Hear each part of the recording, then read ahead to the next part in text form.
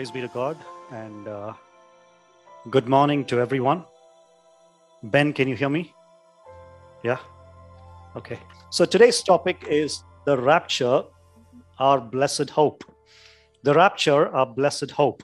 Now, there are several ways of doing this, and obviously it's tough to do a topic like this in 45 minutes, as you would realize. But I'll try my best to condense much into 45 minutes. There is going to be a little technical details in this. So I urge you to bear with me, please, even as I take you through this. But it is necessary for us to understand some of this to be able to affirm what we as a church believe. All right. So let me begin with some introductory comments here. There is a New Testament scholar from Dallas Seminary, and his name is Ed Komocheski. Ed Komocheski works with Dan Wallace, who is one of the finest Greek scholars in the world today. And Ed Komocheski recently went through a very harrowing experience. His 17-year-old daughter, Emily, all of a sudden passed away.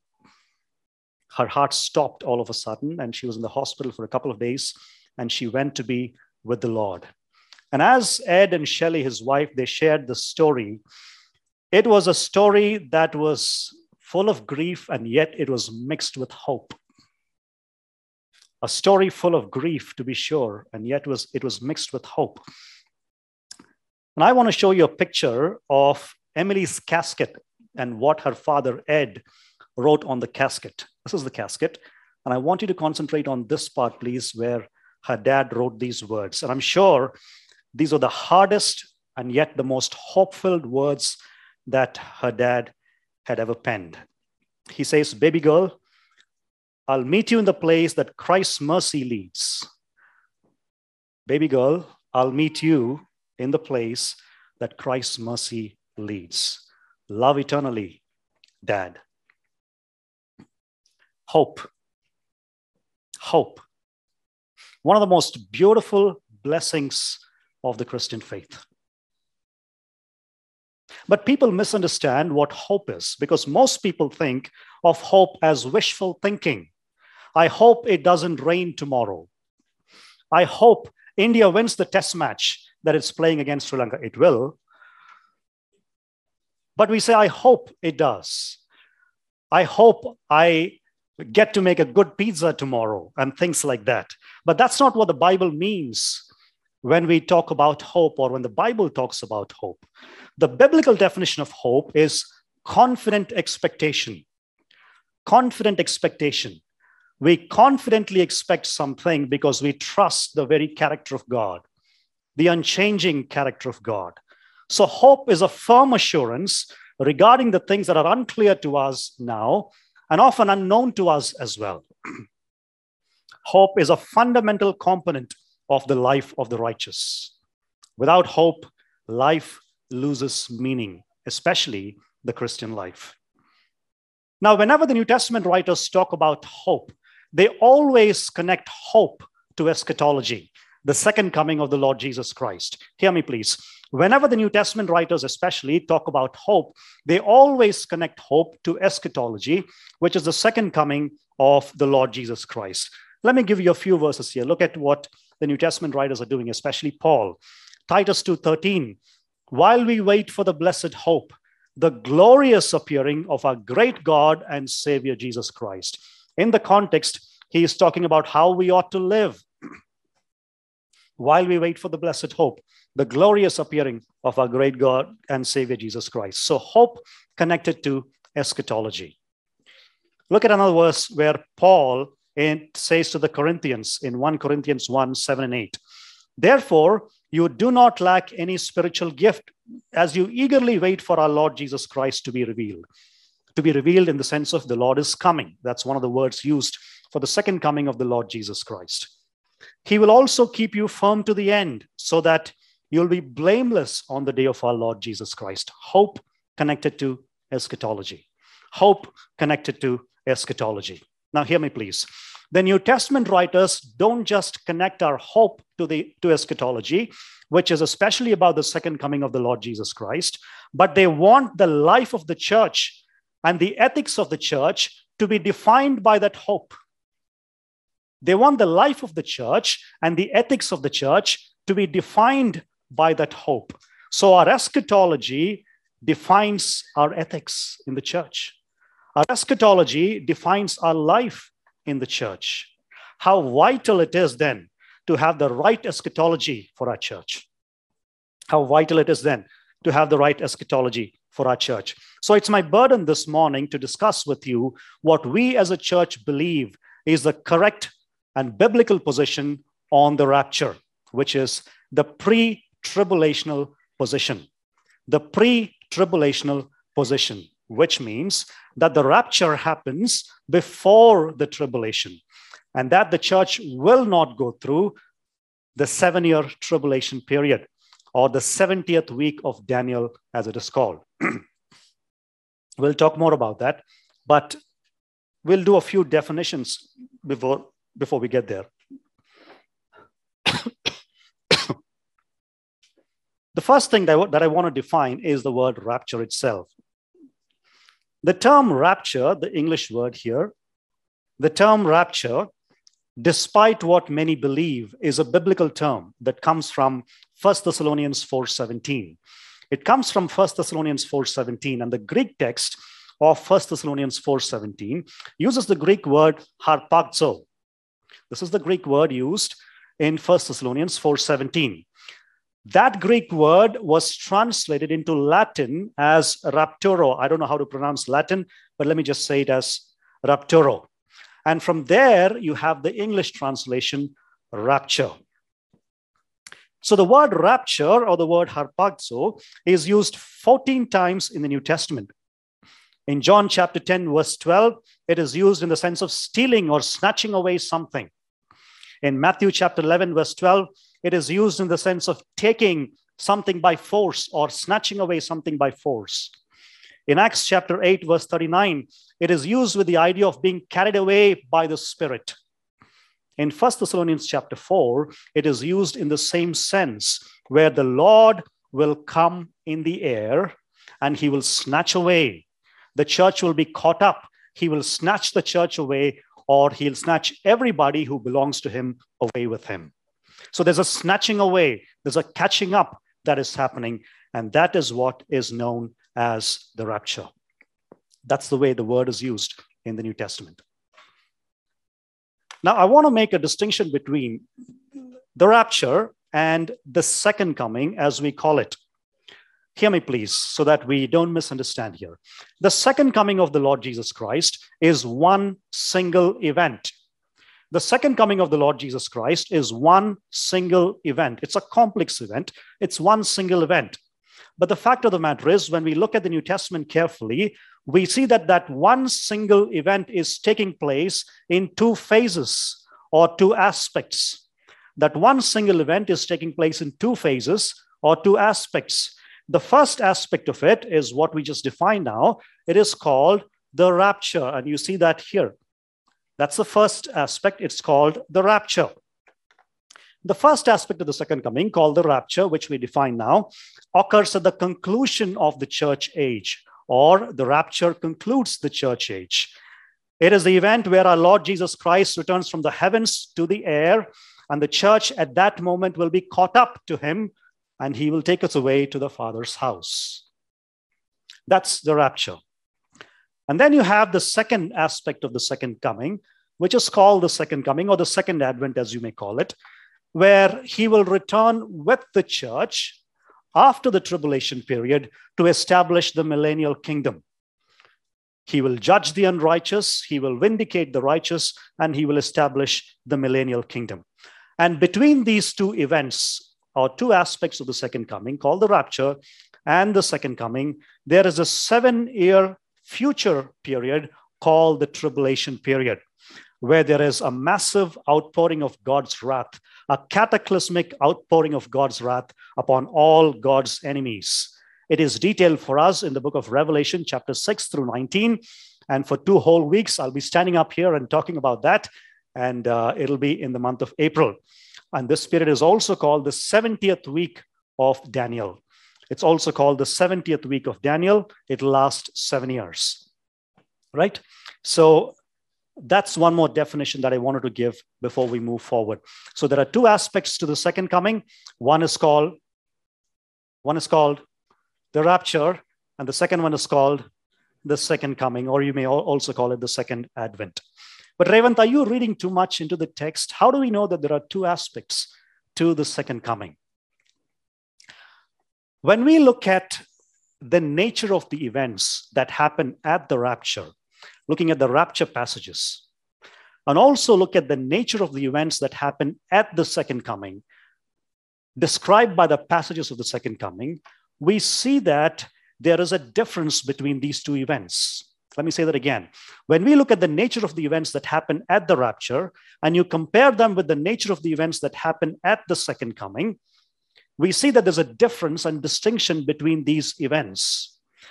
And these differences necessitate that we make a distinction between two aspects of the second coming: the rapture and the second coming of our Lord Jesus Christ. There are several differences that we could list, but let me just list for you some 6 differences here on this chart, and we could probably expand on this in our cell groups.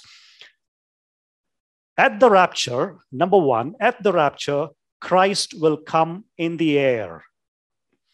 He will not return all the way down to the earth at the rapture. He will come in the air.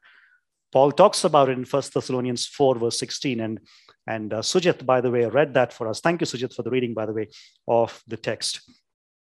But at the second coming, Christ will come all the way down to the earth. And Zechariah 14 says, his feet will touch the Mount of Olives. His feet will touch the Mount of Olives. And at least there you see a difference, that these are two different aspects of the event of the second coming. The second difference: the rapture is a coming for the saints to take them to the Father's house. You know, another rapture passage, John chapter 14, verses 1 through 3, right? In my Father's house are many dwelling places, and I go to prepare a place for you. So I come to take you to be with me, right? So you have coming for the saints to take them away to the Father's house. But the second coming is a coming with the saints to establish the millennial kingdom. It is to judge the unrighteous. The wicked nations will be destroyed. And then Israel, the believing nation, will be vindicated, and there will be the establishment of the millennial reign of Christ. Thirdly, the rapture is a mystery revealed to us in the New Testament. You don't find a rapture in the Old Testament. It's a mystery like the gospel. It's a mystery like the church. So the rapture is a mystery. We see that revealed in the New Testament. But the second coming is central to several Old Testament prophecies. In fact, a lot of prophetic books talk about the second coming of the Lord Jesus Christ. And of course, it is elucidated for us, clarified for us in the New Testament. Number 4, the rapture is imminent. It could happen any moment. It could happen the next moment as I'm speaking here. I'm not saying it will happen or it would happen. That would be wrong to say that. But it could happen any moment. It is not preceded by any particular signs that are given to us in the New Testament. But when we spoke about the Olivet Discourse, remember a few months ago we talked about it, the second coming of the Lord Jesus Christ is preceded by several spectacular events, not the least of which is the abomination of desolation, right? And then you have several cataclysmic signs in the heavens.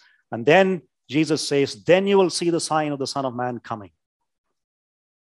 Where the carcass is, the vultures will be there, says Jesus. So you don't have any signs for it. It's imminent. And the other one is preceded by several signs that Jesus himself talked about in the Olivet Discourse. Number 5, the primary purpose of the rapture is deliverance of the saints from this world. I'll talk a little more about that in the course of the sermon. The primary purpose is deliverance of the saints from this world. 1 Thessalonians 1:10, we'll get to that. Jesus who rescues us from the coming wrath.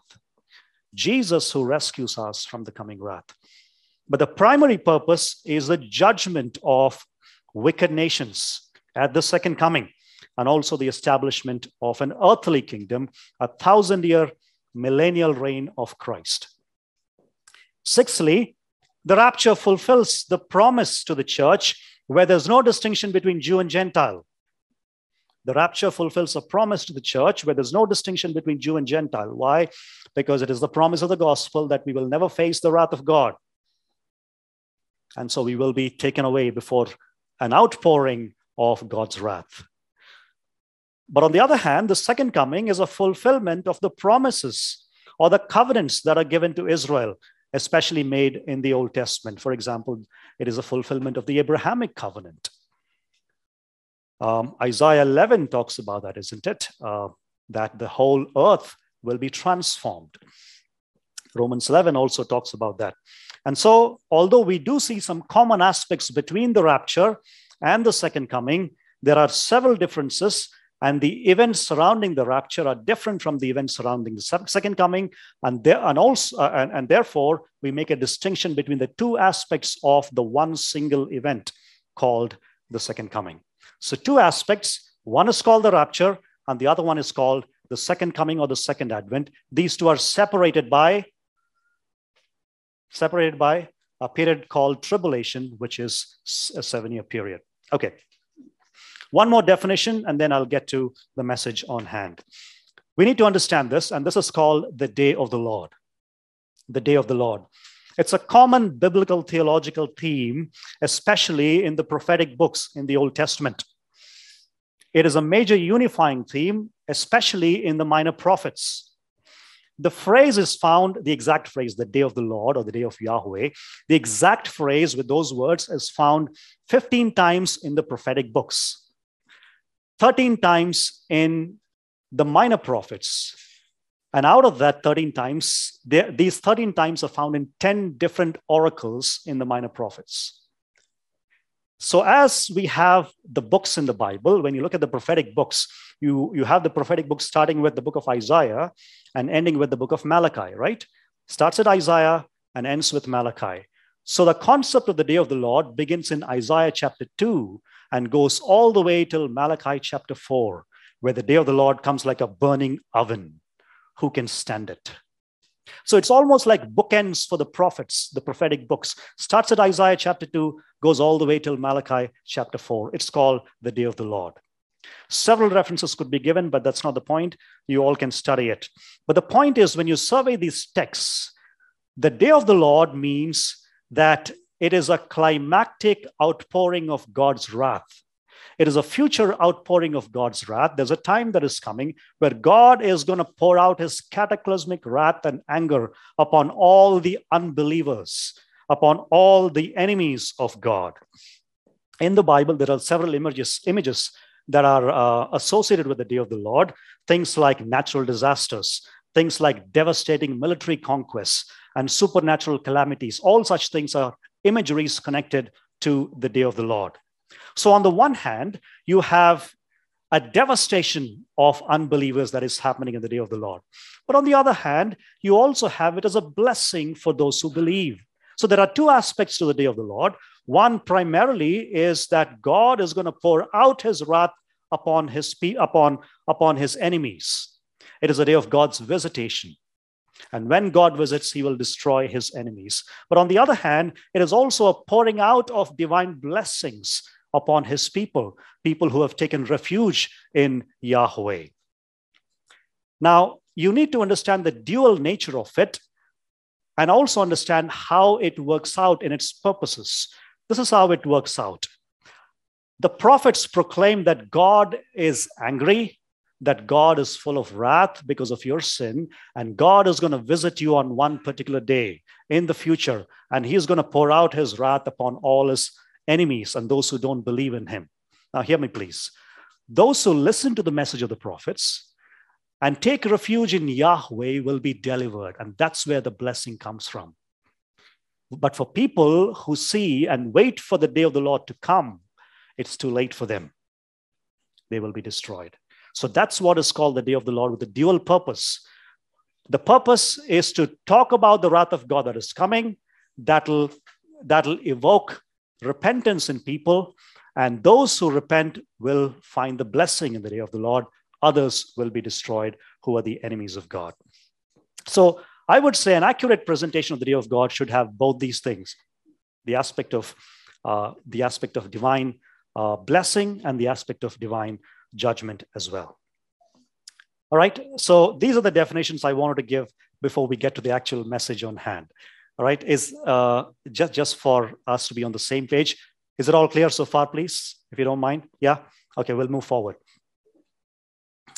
We'll talk about the timing of the rapture. And I just want to say that when dealing with the timing of the rapture, when does the rapture actually happen?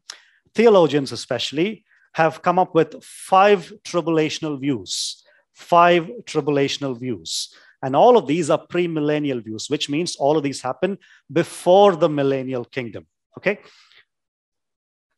The first thing is called pre-tribulational rapture. I'm sorry, one second. Yeah, there are 5 tribulational views. The first thing is called pre-tribulational rapture. So the pre-tribulation rapture, this is the church age. You have the rapture happening before the tribulation, and that's why you have the word pre-tribulational rapture. And then you have 7 years of tribulation. Then the Lord comes with the saints, which is the second coming, to establish the millennial kingdom. So this is why it's called the pre-tribulational rapture, because the rapture happens before pre-tribulation. That's the first view. Then there's a second view of rapture called the mid-tribulational rapture. There are some still who believe in this, but it doesn't have a great following right now. They believe that the rapture happens right in the middle of tribulation.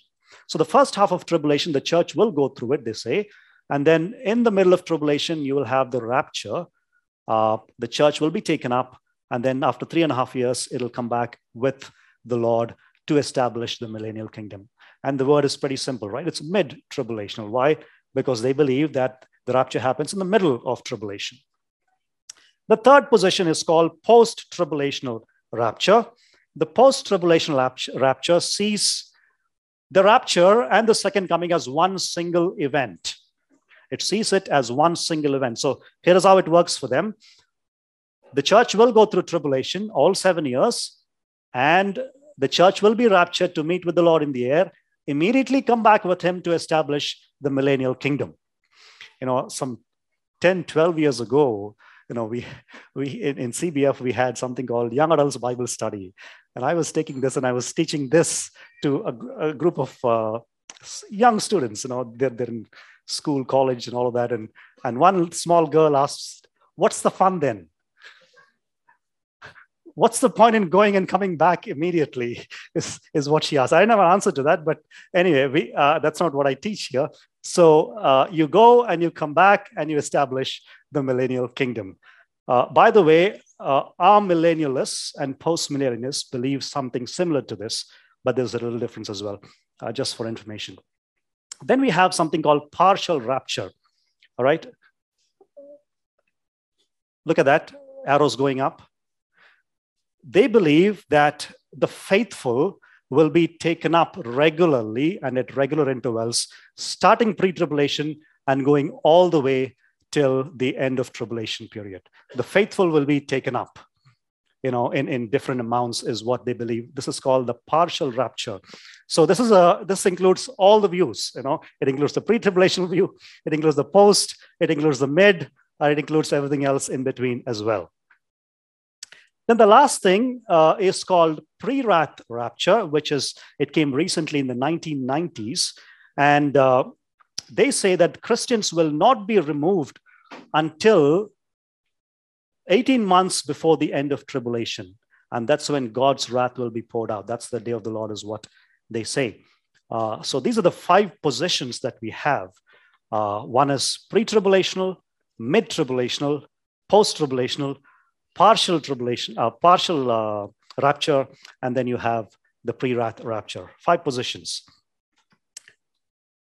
Having given all these positions, I want to give a defense of the pre-tribulational rapture. Now, I don't want to belabor the point here.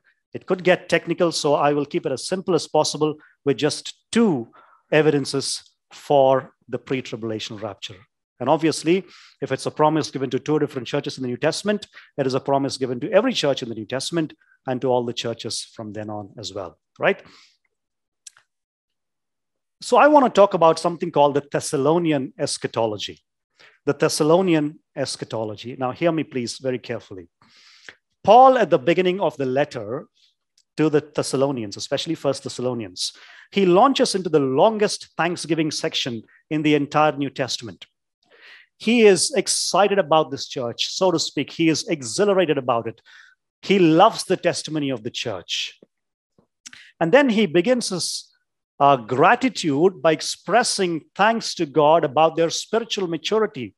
He goes on to talk about their faith. He goes on to talk about their love. He goes on to talk about their hope in the Lord Jesus Christ. He talks about their evangelistic efforts. And he says, even Macedonia and Achaia, everybody is talking about you. You've become the talk of the town. In fact, if you wanted to be a church like a particular church, you would look at the church at Philippi. It was a model church. Everybody wanted to emulate that. Why? What did they do? Because there was a change in their worldview. Paul says, you turn from idols to serve the living God. You turn from idols to serve the living God. So there's a U-turn, it's a 180-degree turn there from idols to the living God. They started serving the living God. They started talking about their faith. And not just that. Here is a point that Paul makes. You wait for the Son from heaven, Jesus who rescues us from the coming wrath. I'm not making it up. Chapter 1, verse 10. You wait for the Son from heaven, Jesus who rescues us from the coming wrath. Let me actually read for you verses 9 and 10. Here it is. For they themselves report concerning us the kind of reception we had among you, and how you turned to God from idols to serve the living and true God, and to wait for his Son from heaven, literally from the heavens, whom he raised from the dead, Jesus who rescues us or who delivers us from the coming wrath. Let me make a few significant comments here. Now, listen to me very carefully, please. When you look at the way Paul writes his letters, and this will help us understand how we can look at Pauline epistles especially. When we look at the way Paul writes his letters, there's one significant observation that we need to make. He begins always the first section of his letters with a smattering of theological themes.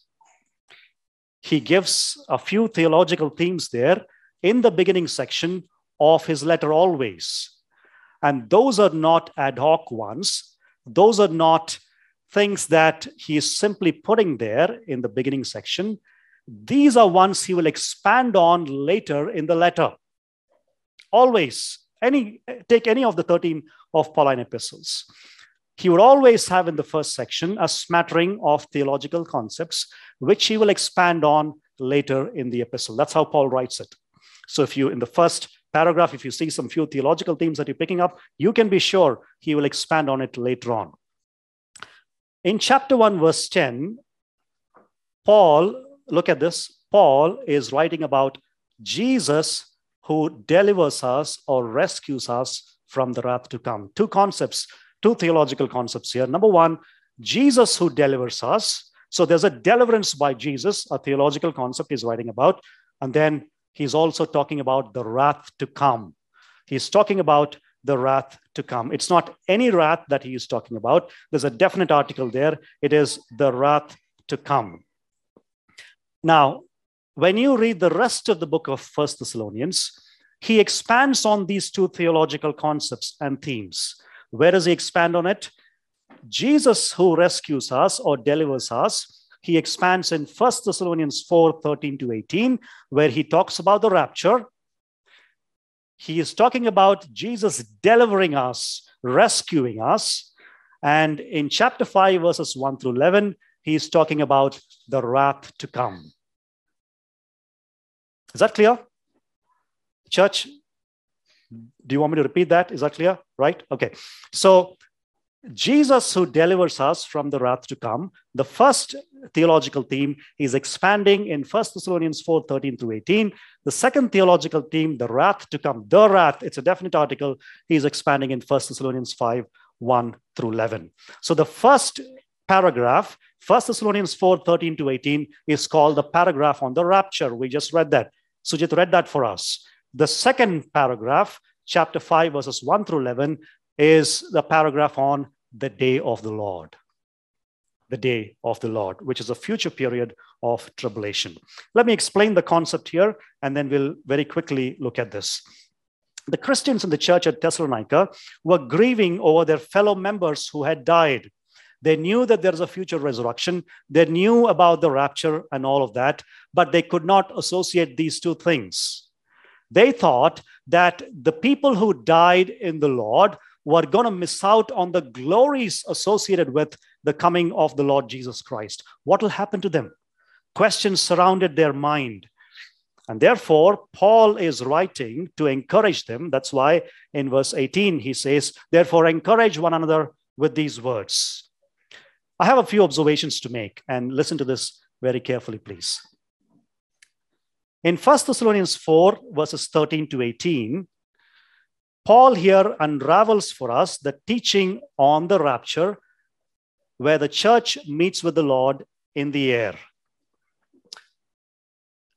And immediately after that, in 1 Thessalonians 5, verses 1 through 11, Paul introduces a new topic.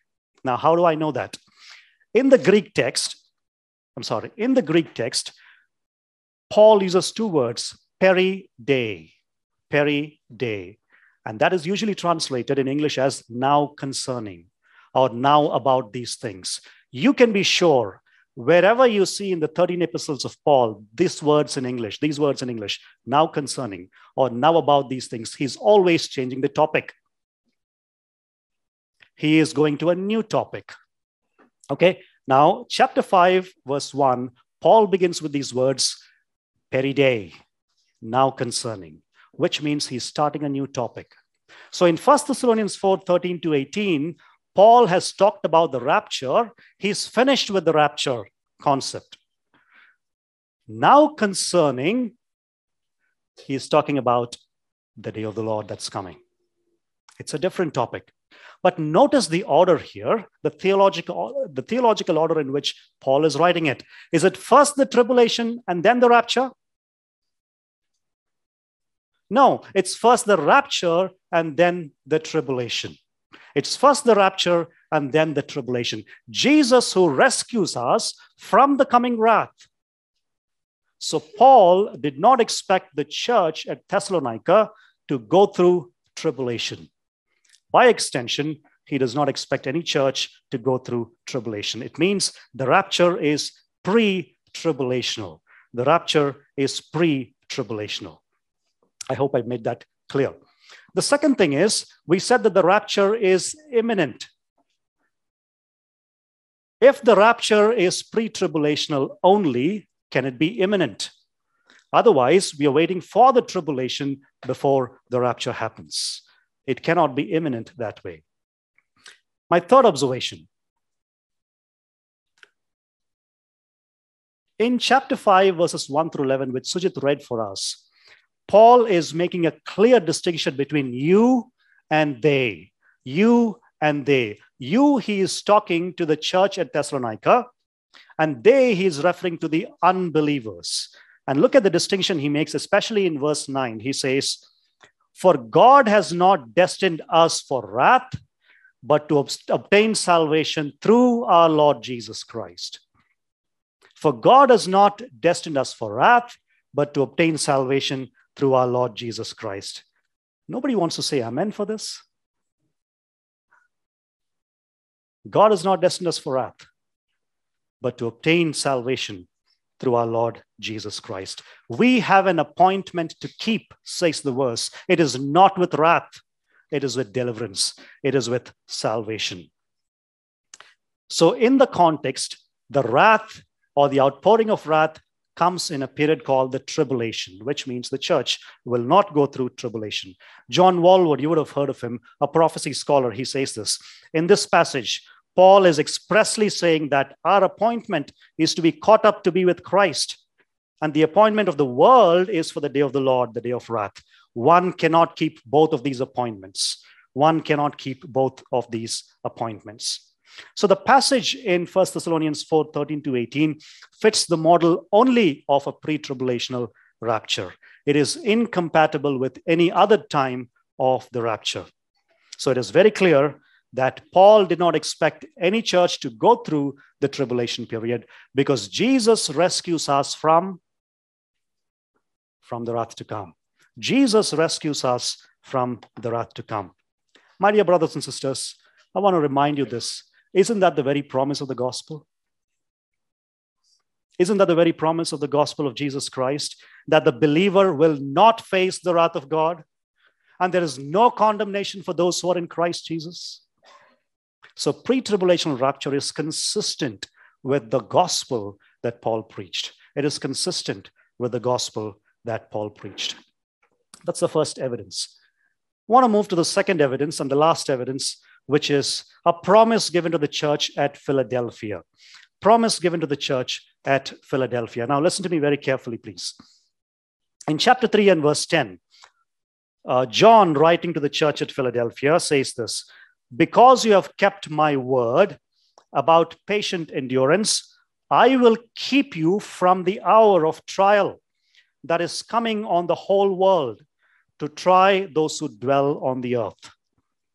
I will keep you from the hour of trial that is coming upon the whole world to try or to test those who dwell on the earth. Now, commentators of all stripes, no matter what they believe in, they are very sure about this, that this verse represents the most significant verse regarding the timing of the rapture. This verse is the most significant verse regarding the timing of the rapture, especially in the debate over the rapture. In fact, there was a theologian by the name of Robert Gundry, who's a post-tribulationalist. Even he says this: probably the most debated verse in the whole discussion about the time of church's rapture is Revelation 3:10. And that's why I've picked up this verse for us to understand it. Let me show you a few Greek prepositions here. It's very simple. Look at this.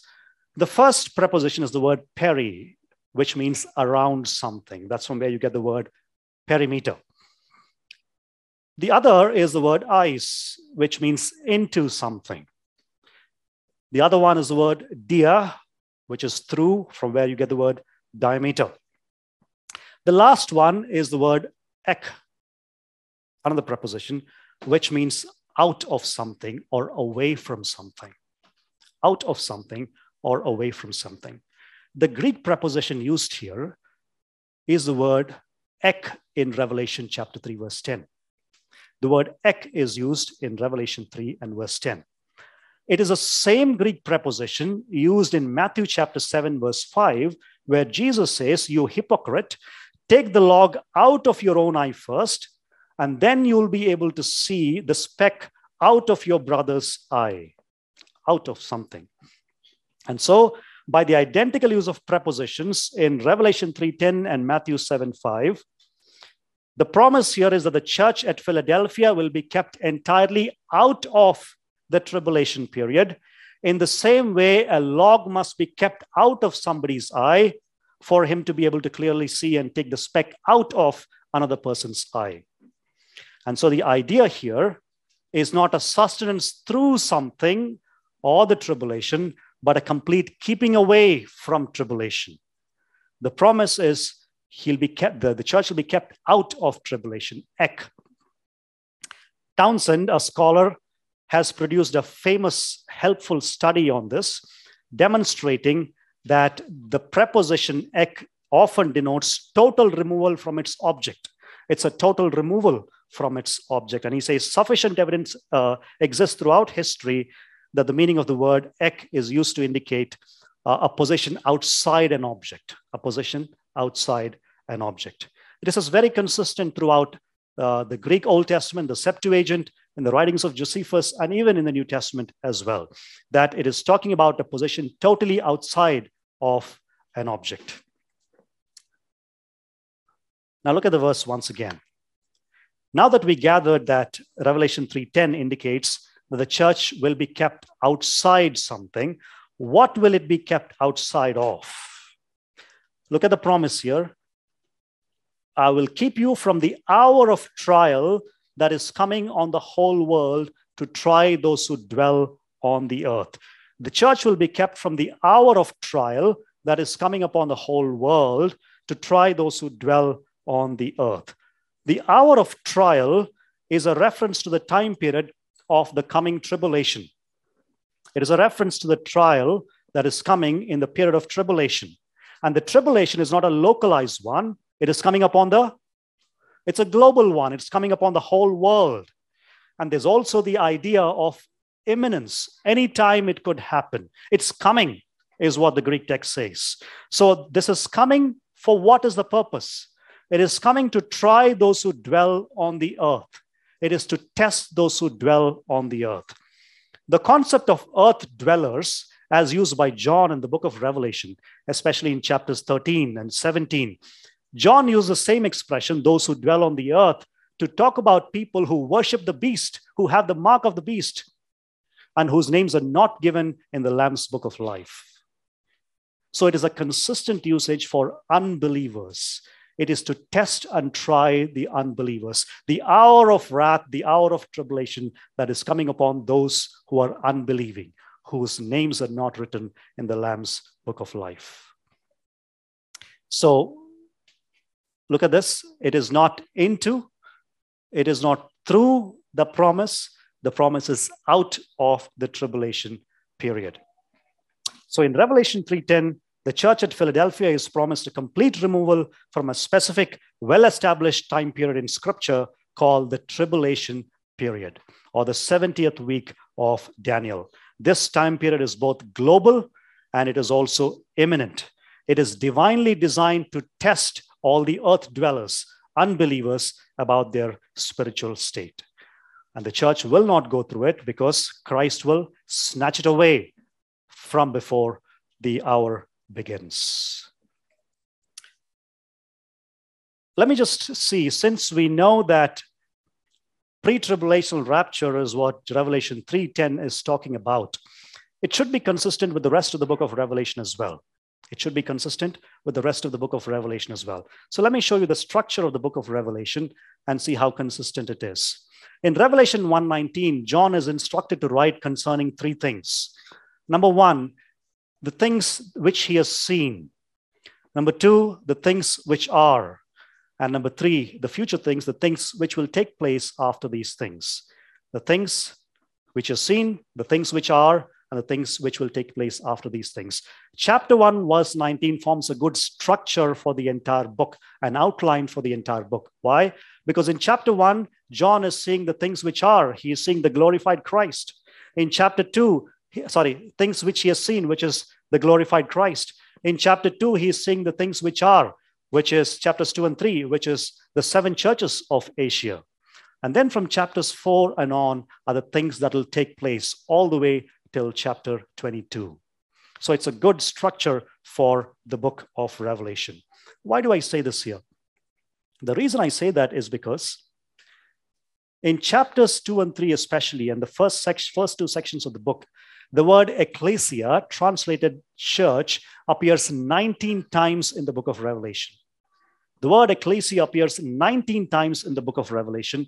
In the last section of the book, which is the future section of the book, the word does not appear even once. There's only one scant reference in chapter 22, which says, write these things to the church. But that's a very scant reference. But there is no other reference to the church at all in the futuristic sections of the book. Why is that? Because in the future, especially chapters 4 through 19, it's talking about the tribulation period. The bowls, the trumpets, and the seals. The outpouring of God's wrath. And the church will not go through it. That's the promise that is given to the to the church at Philadelphia. And that's why our doctrinal statement says this. Now, I've taken it from the website. I just want to read the first portion of it. We believe that in the eschatological program of God, the next great event is the coming of our Lord Jesus Christ in the air, before the 7-year tribulation period, to receive into heaven all who belong to him, both those who are alive at his coming and those who have fallen asleep in him. This event is presented in Scripture as a blessed hope for which we should be looking forward. This event is presented in Scripture as a blessed hope for which we should be looking forward. So this is the defense of the pre-tribulational rapture that I wanted to give. I have two applications. I wanted to expand on this, but I don't have time for it. I'll just take 5 more minutes and I'll finish it, I promise. First of all, application number 1. Let's look forward to a grand family reunion with Jesus. Let's look forward to a grand family reunion with Jesus. James chapter 4, verse 14 says, "What is your life?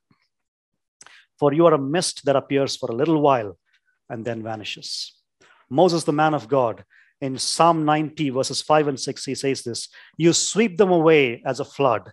They are like a dream, like grass that is renewed in the morning.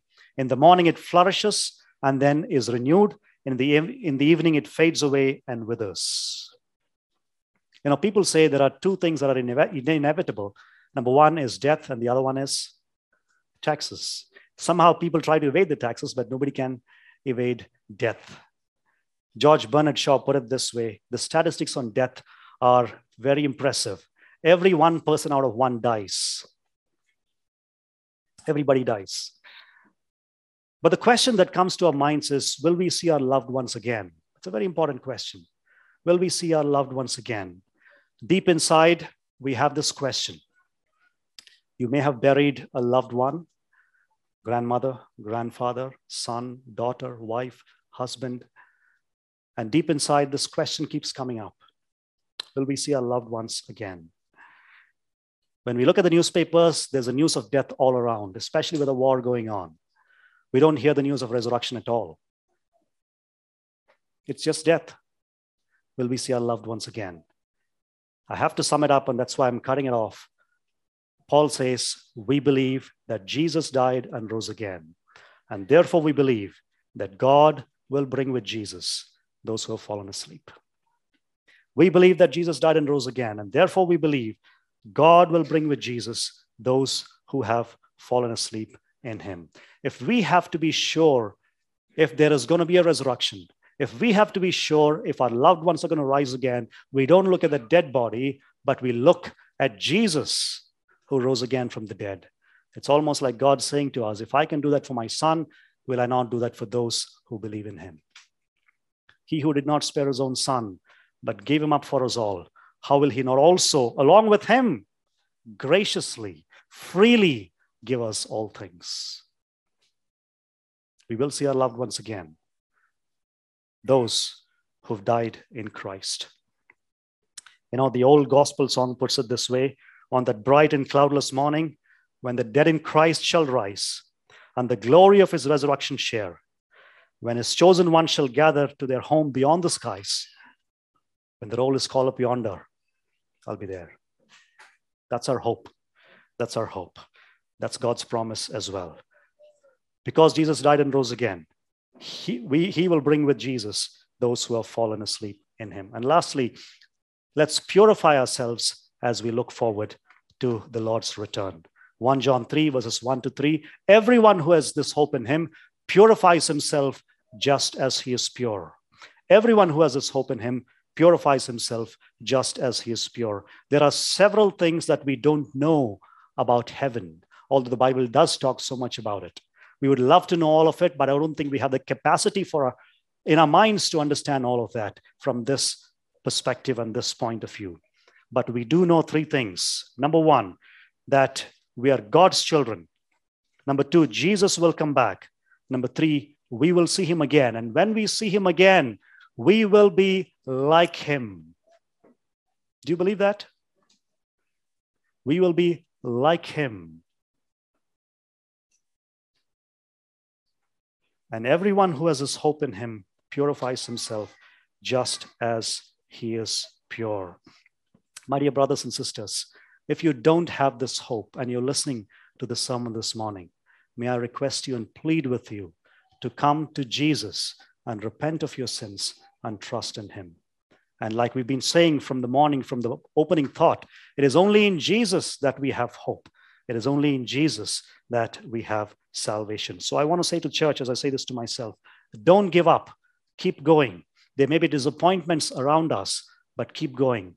And one day we'll find ourselves, along with the entire body of Christ, at the very throne of God, praising him around it. Thank you so much for your patience. May the Lord bless you all, and thank you once again for your prayers. Let's pray. Father God, we want to thank you for reminding us this morning of the blessed hope, the glorious appearing of our great God and Savior, Jesus Christ. As we look around, there is the news of dismay and death and wars and rumors of wars and everything else to disappoint us, O Lord. But when we look to Jesus, we see life, we see hope, and we know that you could come back any moment to snatch us away, because we don't belong to the world, we belong to you. What a blessed hope that is, O Lord. And although there are struggles in this world, both in body and outside, in mind and everything else, O Lord, we know that one day we'll have glorified bodies, because our citizenship is in heaven. And we await a Savior from there, the Lord Jesus Christ, who by the very power that enables him to bring everything under his control is able to transform our lowly bodies to be like his glorious body. Help us to always live with that hope in mind, at the fore of our minds, but purifying ourselves, because one day we're going to look like you. We want to thank you for this hope and thank you for this time. In Jesus' name.